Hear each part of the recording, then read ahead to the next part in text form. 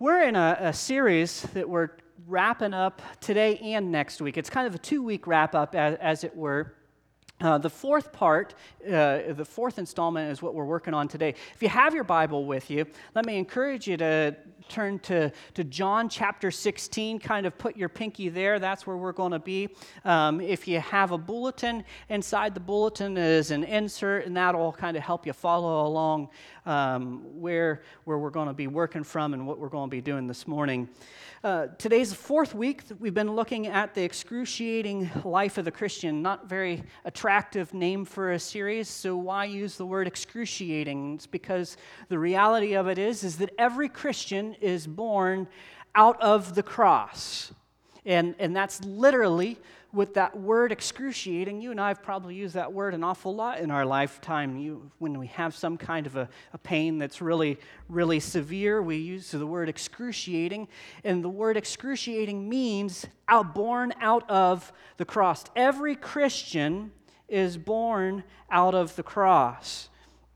In essence, we've been looking at God's great plan of salvation, the necessary components, particularly the necessary components from God's point of view of what is necessary for our salvation experience to be complete, for it to be full. If we did not experience the four components that we're talking about through this series in our salvation experience, and if God did not use those four components to accomplish salvation, we wouldn't have salvation. Let me kind of just real quickly review them. So the four fundamental components to God's plan of salvation. We started several weeks back with looking at the cross. Remember, we were getting ready to enter into Good Friday, and we talked about how the cross becomes the focal point and the center point, and that everything starts from there. Without the cross, without Christ's suffering, and by the way, that excruciating suffering that Jesus experienced was necessary. It was necessary justice for you and I to experience the salvation that you and I are able to enjoy. Then we went from there to the second component of salvation. The second component of salvation we talked about on Easter Sunday, or you might remember the other name, the biblical name for Easter is first fruits. That's because Jesus was our first fruits. He was the first of many. And we're going to be talking once again today about first fruits because on first fruits, on the day of the resurrection, it started a whole new Jewish festival, and the culmination of what we're talking about today was the end of that Jewish festival. And so you can see that according to God's calendar and according to God's design and plan for salvation, He operated according to how He had already prophesied and foretold in Leviticus 23 and Deuteronomy and also in the book of Exodus. God had worked out the plan of salvation thousands of years before it ever took place. In fact, he worked out the plan of salvation before He even created the world. You might say, well, how is that? That's because God foreknew that you and I would fall into sin. He foreknew, He saw ahead of time that Adam and Eve would sin in the garden, that He would need to come down to earth and take care of business Himself. And He did that in the form of Jesus Christ. That was the cross, the resurrection. Last week we talked about the third component, the necessary component of the ascension. Oftentimes in our Christian thinking, we kind of get pigeonholed for whatever reason to thinking that salvation is really about the cross and the resurrection. And that's true, absolutely true. But there's also Paul Harvey's rest of the story. There is the ascension, which was necessary for you and I to experience salvation in that way. Why? Because last week we talked about it wasn't just so that Elvis could leave the building. It was done in order that Jesus would return to the right hand of the Father in heaven so that He would be able to send the Comforter, and so that He would, as the book of Hebrews and other places in the New Testament tell us, and also foretold in the Old Testament, so that He will be our mediator between us and God. That's why when you and I pray, whose name do we typically pray in? We pray in the name of Jesus. Why do we pray in the name of Jesus? Because He is our mediator. He is the one who intercedes on our behalf before God the Father in heaven. That's why, by the way, there is no longer any need on this earth to have a priest. That priestly role is done away with. Jesus is our high priest, and he will always be our high priest. And then the final bookend of this plan and design of salvation is a date that in a name, in an event, a celebration that I think is oftentimes misunderstood. There is Pentecost. So you have the cross, you have the resurrection, you have the ascension, you have Pentecost. All four of those events, all four of those experiences are necessary components. And my guess would be is that out of those four different components of God's plan of salvation, my guess would be is Pentecost is probably the one that's most misunderstood. I mean, with the cross, the resurrection, and the ascension, those are pretty clear things. But when it comes to Pentecost, I think that's where it gets a little fuzzy for many Christians, because there's been some things that have been twisted about Pentecost, and that's why you even have some of these Pentecostal or charismatic traditions. And today I want to kind of simplify and make sense of what Pentecost is and what it was. So I want to ask two simple questions today to try to make sense of this. Is what is Pentecost, first of all, and why is Pentecost necessary for our salvation? So what is Pentecost?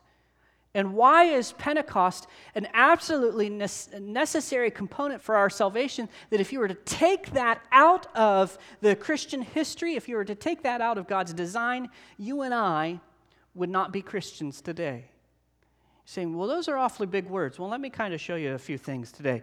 First off, let's begin with the simple question, what is Pentecost? You know, I think a lot of Christians associate, or at least think, that the first Pentecost that ever took place was that one that was recorded in Acts chapter 2. And we're going to get there to Acts chapter 2 a little bit later today. But that was a Pentecost that had been taking place just like all other Pentecosts for over 1,000 years. It was already ordained and part of God's calendar laid out in Leviticus chapter 23. By the time the Pentecost that's mentioned in Acts chapter 2, the celebration that we call Pentecost had been taking place for easily over 1,000 years. So what is it? Here it simply said, Pentecost is the Greek name that's given to the celebration at the culmination of the Feast of Weeks. Pentecost is the Greek name that's given to the celebration that is at the culmination of this Jewish festival that's called the Feast of Weeks. Now, when you and I think about this time of year, we might think about, if we're thinking Jewish, we might think about Passover, we might think about Feast of Unleavened Breads, we might even think about first fruits. But one that's lost in there is the Feast of Weeks. By the way, all of these are laid out, and I call it God's calendar, in Leviticus chapter 23. You can easily go back and you can look at how God has laid this plan out clearly in your scriptures, and you can easily see God working according to the dates that he had already ordained that he would work on. And to define Pentecost, before we can even begin to define Pentecost, we need to define the Feast of Weeks. The Feast of Weeks began, the first day of the Feast of Weeks began on first fruits. What do you and I call first fruits today? We talked about this a couple weeks back. We call it Easter. The biblical name, or the Jewish name that is given to it, the one that God chooses to call it, the one that the apostles choose to refer to the resurrection of Jesus as, is they call it first fruits. The day that Jesus was resurrected from the dead, here's what happened. There was just the barley was beginning to ripen, okay? So you had the barley and then the wheat. Okay, those two crops would be growing consecutively. And so a couple days before first fruits, they would go and they would harvest the first fruits of the barley, and they would tie it together in a sheaf. Do you remember we talked about this on Easter Sunday? They would tie it together in a sheaf, and then very early in the morning, while it was still dark, a little boy would go and he would bring take that sheaf that they had harvested, and they would take it to the high priest, and the high priest would do a wave offering over the gathered people. And in essence, what the high priest would say is, this seed that was dead and came, if this seed was dead and came back to life, so will all the rest. That's why they call that day first fruits. That's why Jesus, he was dead and then came back to life. He was the first fruits of the rest of us. Well, that day initiated a 7-week-long festival, and that was called the Feast of Weeks. And during this 7 times 7, or 49 days, what would happen is that the barley would ripen and they would harvest it. The wheat would ripen and they would harvest that as well. And so basically, the Feast of Weeks was all about the harvest. Isn't it funny too? Do you notice the connection? That Jesus' resurrection is all about what? The harvest. Jesus' resurrection is about him being the first and us, the rest, being the rest of the harvest.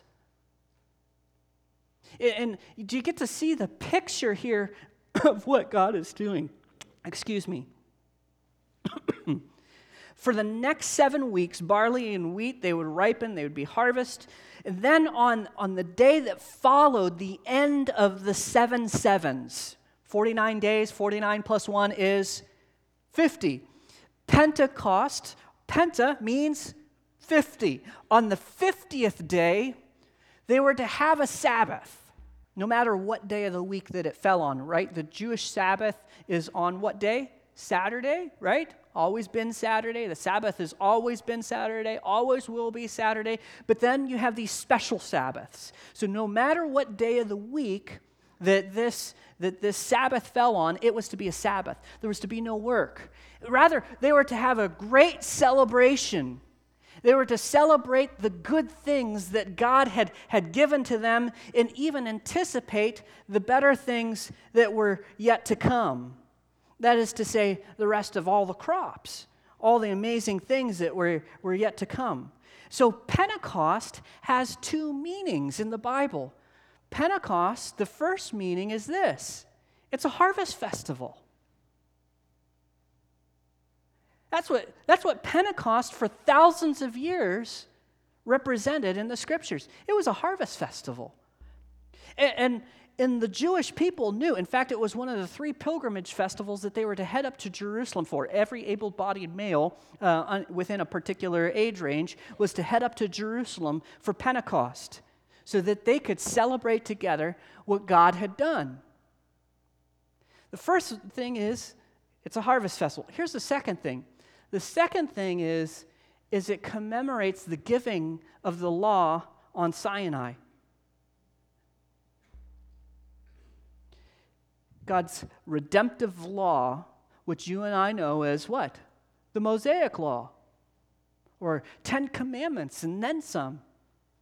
Some believe that there were 613 laws that were given on Sinai. Knowing all this stuff, let me paint you. God has painted this redemptive picture, not just in the New Testament, but he's already painted it in the Old Testament. And he's foreshadowed what he was going to do and how he was going to redeem people through stories in the Old Testament. Let me kind of paint it for you in an Old Testament picture. God hears the cries of the Israelites who were in bondage in Egypt, right, for hundreds of years. That was after the death of Joseph, and about 200 and some years later, comes a Pharaoh who doesn't remember Joseph anymore, and for hundreds of years, the Jews are in bondage, the Israelites are in bondage in Egypt, right? And they're crying out to God, save us, save us, save us, deliver us. And you know what God does? He sends them a deliverer. What was his name? His name was Moses. And then over a series of plagues that took many months, there was the 10th plague. And this 10th plague was what? Do you remember what the 10th plague was? It was the death of the firstborn of all the people who had not obeyed God, because God had issued a specific command. And that specific command was, you are to sacrifice a pure, spotless lamb. And by the way that they sacrificed him, the way that they skewered him was in the image of a cross, another foreshadowing of the cross that was yet to come in the New Testament. And what you were to do with the blood of that pure, spotless lamb is you were to paint it on the doorposts around your house, so that when this angel of death, as it were, came through the area, that he would pass over your home. This is where we get the festival or the remembrance of Passover. The angels literally passing over. Death has no hold over the family that is covered by the blood of the Lamb. Right? God delivers them out of Egypt 40 days later. And to be more specific, 50 days later, the Israelites are gathered around Mount Sinai. And they're seeking this God who has delivered them out of Egypt. And he begins to speak. And he gives them the Mosaic Law 50 days after the deliverance. That's Pentecost. Pentecost is a harvest festival, and it also commemorates God giving spiritual liberation. God gave physical liberation for the Israelites, and then he gave spiritual liberation for the Israelites. That's the crucial component in the understanding of Pentecost that we need to have ourselves armed with to be able to understand why this stuff is important. So know that it's a harvest festival. It's been going on for well over 1,000 years, and know that it represents the giving of the law. Okay? Now we come to a couple statement from Jesus, and then also a record from the physician Luke out of the book of the Acts of the Apostles. Let me show you the first one. Here we go. We're going to get into the first text that I mentioned, which is John chapter 16, beginning in verse 7. This is Jesus speaking. We looked at this passage last week. We need to look at it again. Nevertheless, Jesus says, I tell you the truth. It's to your advantage that I go away. For if I don't go away, the helper or the paraclete, the comforter, will not come, he will not come to you. But if I go, I'll send him to you. And when he comes, he will convict the world concerning sin and righteousness and judgment. Those three crucial components. He will convict the world of sin, righteousness, and judgment.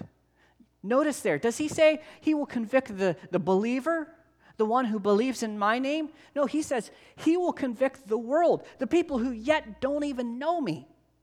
It will be the Holy Spirit's job to convict those people of the sin that they're in, the righteousness that I possess, and the coming judgment. That's why they need to turn and repent.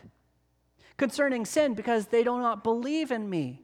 Concerning righteousness, because I go to the Father and you'll see me no longer. Concerning judgment, because the ruler of this world is judged.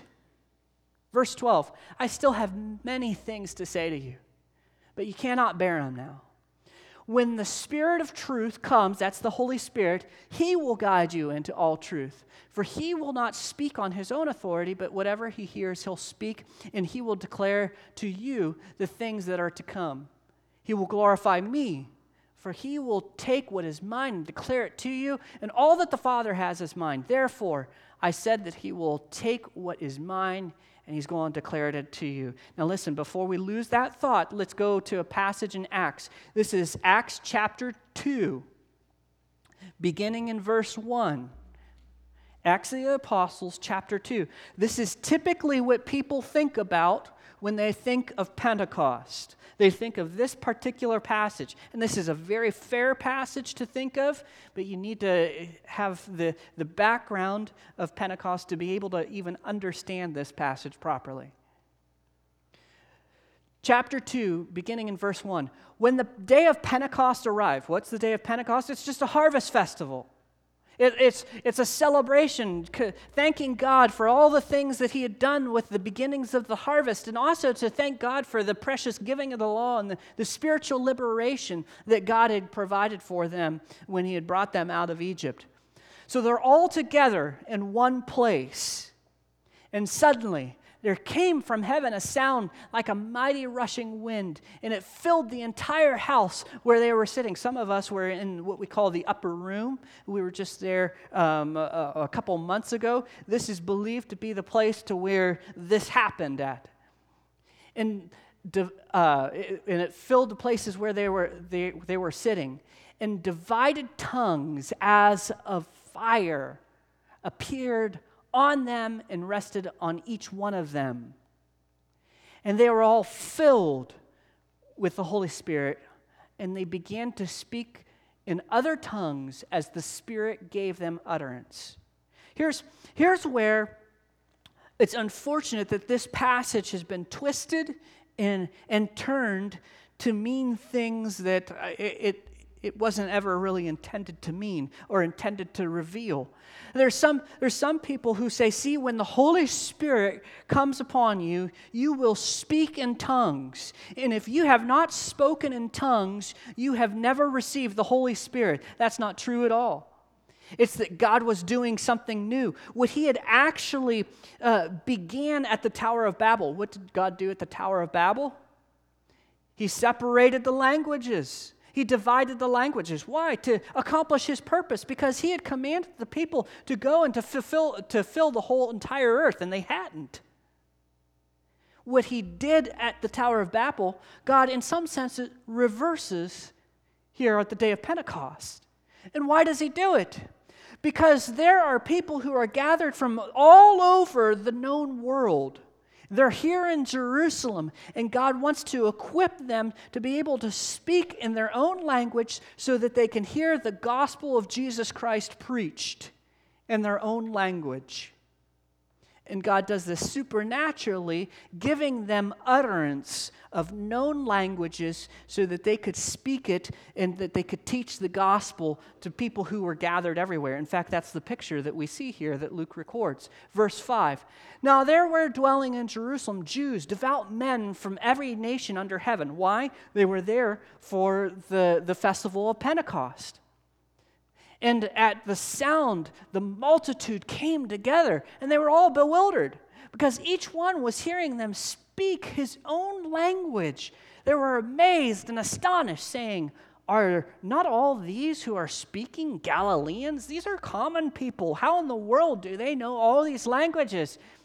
And how is it that we hear, each one of us in his own native tongue? Well, Parthians and Medes and Elamites and residents of Mesopotamia and Judea and Cappadocia and Pontus and Asia, Phrygia and Pamphylia, Egypt and other parts of Libya belonging to Cyrene and visitors from Rome, both Jews and proselytes, Cretians and Arabians. We hear them telling in our own tongues the mighty works of God. You got to see that. We hear them telling us in our own language the mighty works of God. You see, here's where some traditions are saying, well, you need to speak in tongues, and what you do in tongues is it just kind of edifies you, and it's designed specifically for you. That's not what you ever see in the scriptures regarding this issue of tongues. The issue of tongues, every time that you see it in the scriptures, is always to communicate the gospel, to communicate to somebody in a known language. That's why it exactly says here. Tongues, in our own tongues, the mighty works of God. And all were amazed and perplexed, saying to one another, "What does this mean?" But others were mocking, and they were just saying, "Well, they're filled with too much new wine. They're drunk." You see, what God is doing here is He is sending the promised Holy Spirit. And He does it on the celebration of a harvest festival. Why? Do you remember Jesus saying, "The harvest is plentiful, but the workers are few"? The harvest is out there. But we need people to regularly declare the works of God to people and do it in a way that is familiar to them, in their own tongue, in fact. You know, because if we really wanted to divide this down, there's actually 4 different times that you'll go through the book of Acts, and you'll see Pentecost, as it were, happening 4 times. Remember in Matthew 28:19, where Jesus gives them this commission, and He says, "Listen, I'm with you always, even till the ends of the age. You'll be my witnesses in," do you remember the pattern? Jerusalem, Judea, Samaria, to the ends of the earth. Let me tell you how the Holy Spirit is given. The Holy Spirit is first given here at Pentecost in Acts chapter 2, and it creates the church. This is the birth of the church. And it's given to Jews only. That's why it even says Jews from all over the known world. It doesn't say Gentiles. The Holy Spirit comes upon those people in the upper room. And then you'll record a little bit later in Acts, you'll come across a passage to where they're in Judea, and the Holy Spirit's given once again. And then you'll come a passage just a little bit later that they're ministering to Samaritans. And guess what happens? The Holy Spirit comes upon, just like this, to the Samaritans. And then they're outside of Israel. A little bit later in the books of Acts, and people haven't received the power of the Holy Spirit like received here in Acts chapter 2.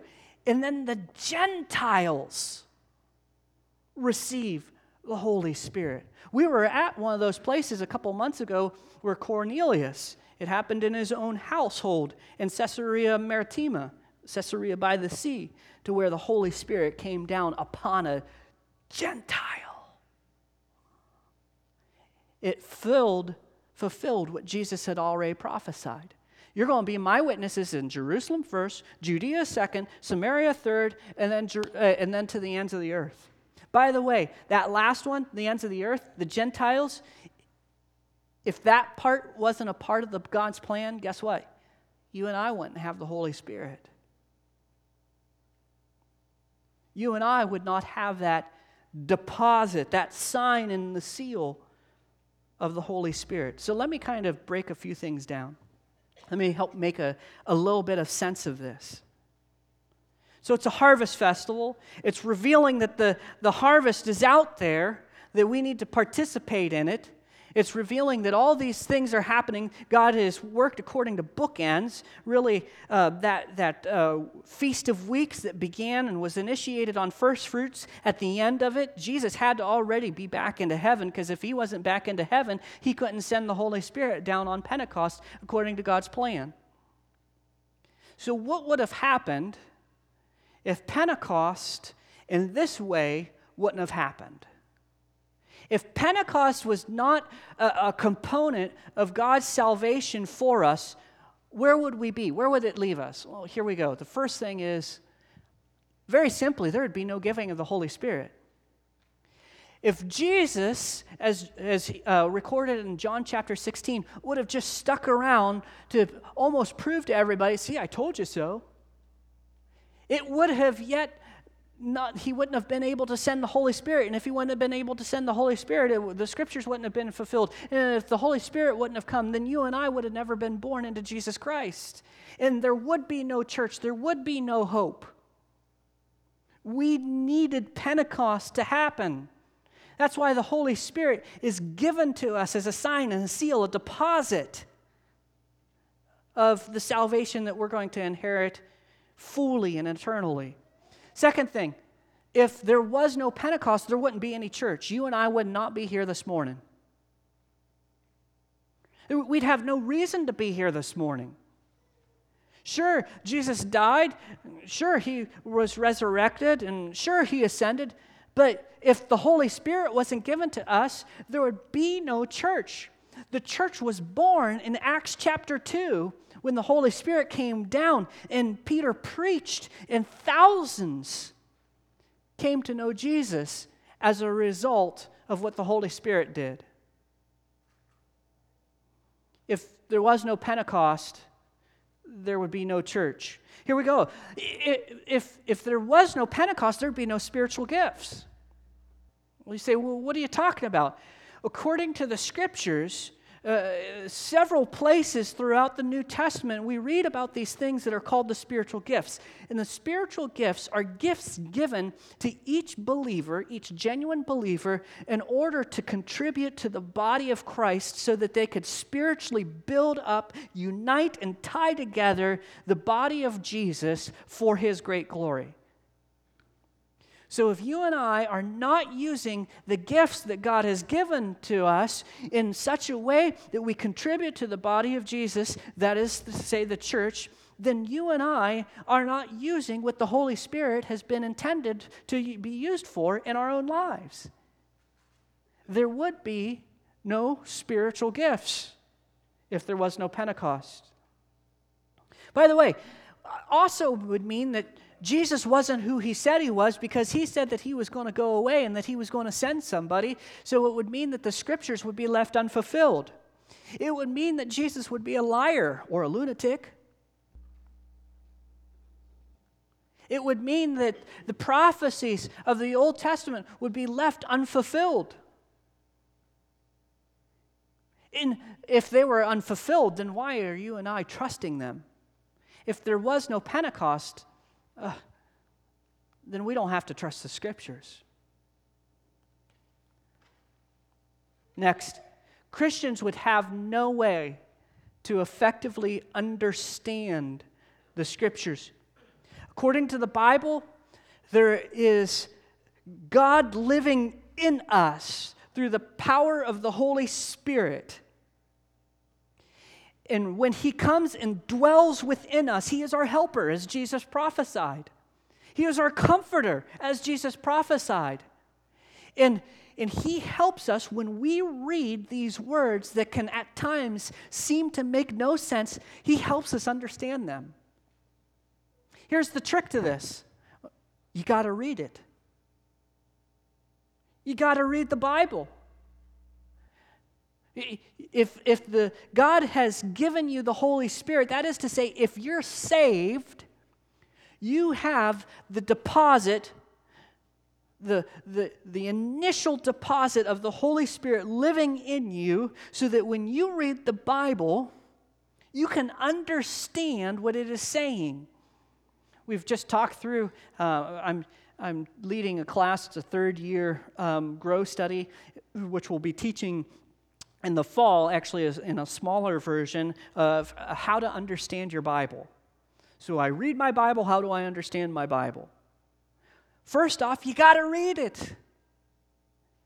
Secondly, you got to pray through it, because the reality of it is that if you are a Christian, if you're a Christ follower, you have the Holy Spirit, and the Holy Spirit is the one that teaches you all truth. But you got to read it. And by the way, that just doesn't mean reading a verse or 2 or 3. You got to read all of it, because God wants you to know who He is and what He's about. Here's the last thing that I can easily think of, and there's probably many more that we could draw on for a long time this morning and talk about the implications of what would happen if there was no Pentecost. But the last thing is the unbeliever would be unable to be drawn to God. Do you know that you don't choose God? God chooses you and woos you and draws you to Him. You can reject him. But he draws you to him. What is that work? Who is that does that? It's the Holy Spirit. The Holy Spirit is what, right? What did it say? He convicts of sin, teaches righteousness, right? And teaches about judgment. Who does that? That's not Jesus' job. That's not God the Father's job. According to the Scripture, the part of the Trinity who does that is the Holy Spirit. If the Holy Spirit was not sent, we're in all kinds of trouble. Because those promises that Jesus said that these are the roles and the function of the Holy Spirit, to convict of sin, to teach of righteousness, and to reveal a coming judgment. If the Holy Spirit didn't come, we wouldn't receive any of those kinds of things. But as it is, you and I, when we sin, we're convicted of our sin if we're a Christ follower, right? We're commended to righteousness because we know that we are a vessel of righteousness, that we're to be saints of God. And also the impending judgment of not repenting. That comes to us because we have the gift of the Holy Spirit. By the way, about the Holy Spirit, as we experience him now, is only a smidget. It's the Holy Spirit marks us for God and has sealed us, according to the Scriptures, that we are now God's, that we're atoned by the blood of Jesus Christ, that we're covered, that we're sanctified and justified and all the other affides, and that we're now ready to enter into heaven for God's glory. But that Holy Spirit experience right now is only a taste, only a foretaste of what experiencing God will be like for all eternity. That's why he's just the deposit. He's just the down payment. And the experience that you and I experience of the Holy Spirit currently is only a taste of what experiencing God will look like for all of eternity. Simply said, without Pentecost, you and I wouldn't be here. Pentecost is the culmination. It's the end of God's redemptive plan. From God's viewpoint, there were 4 necessary components. 4 necessary pieces of work that needed to be accomplished by God the Father, God the Son, God the Holy Spirit. You needed to have the cross. You needed to have the cross, which, by the way, was God the Son. You needed to have the resurrection, which was done by God the Father, right? Because it was by the power of God the Father that Jesus Christ was resurrected. You needed to have the ascension, which was both God the Son and God the Father. And you needed to have Pentecost, which was God the Holy Spirit. All 4 of those are necessary components for you and I to experience salvation. Take one away, all of them crumble. Let me wrap this up and kind of put it together for you. A couple take-home thoughts. Without Pentecost, you and I will be orphaned. We'd be left alone. Jesus says, listen, I'm not leaving you alone as orphans. I'm going to send you the Comforter. But if Pentecost never happened, then you and I would be orphans.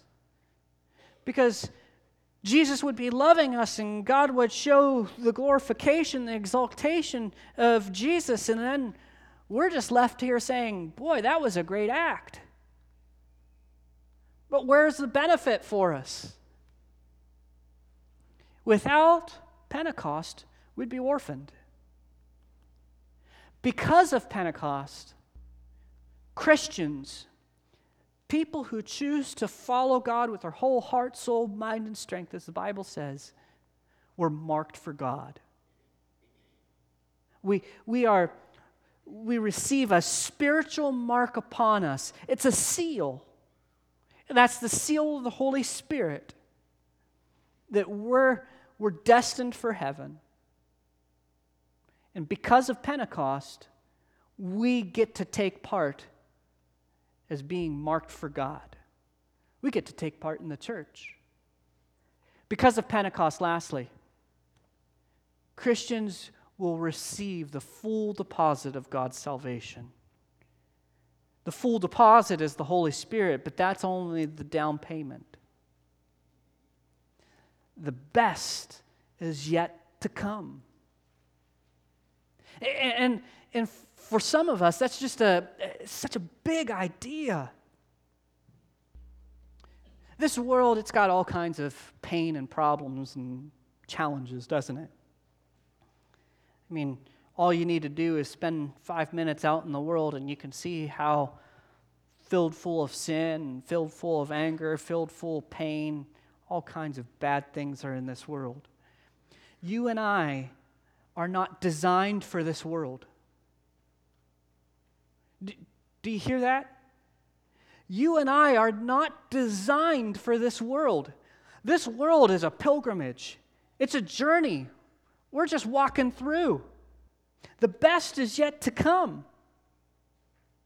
We're trying to get through as best as we possibly can. But through God and with God, according to the Scriptures, all things are possible.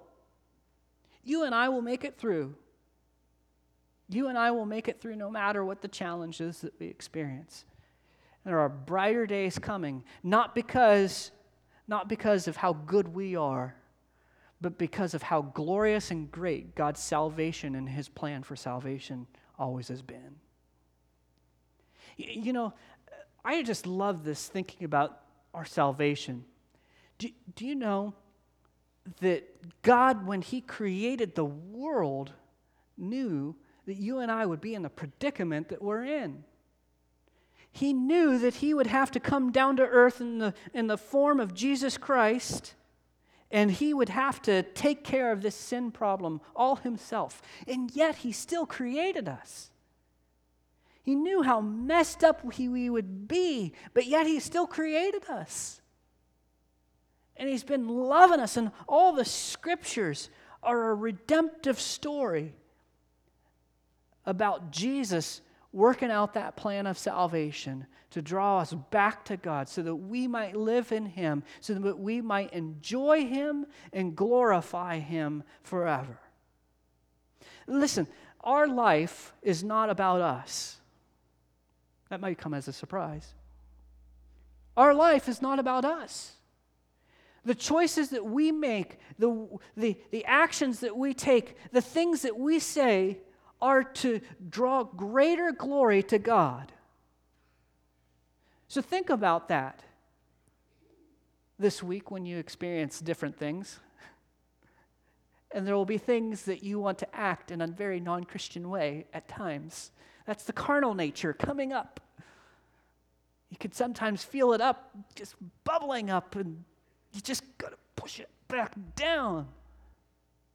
And you got to act and live in a way that glorifies God. Why? Because He loves you.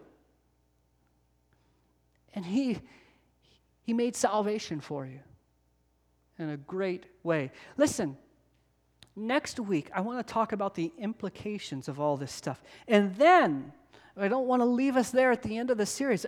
We're going to head into a new series. We're going to talk about, so this thing that God produced, this great salvation, it leads to a message, and this message is called, what do we call this message? We call it the gospel. And I want to talk about what is the gospel. Because I think there's times that we as Christians, we just flat out don't have a clear grasp and understanding of what the gospel is. But it's to be the most precious thing to us. So join us again next week. Let's talk about, what does all this mean? When the rubber hits the road, what does all this mean? And then follow up with discovering what the gospel is all about. Hey, let me pray for you, and let me invite the worship team to head back up at this time.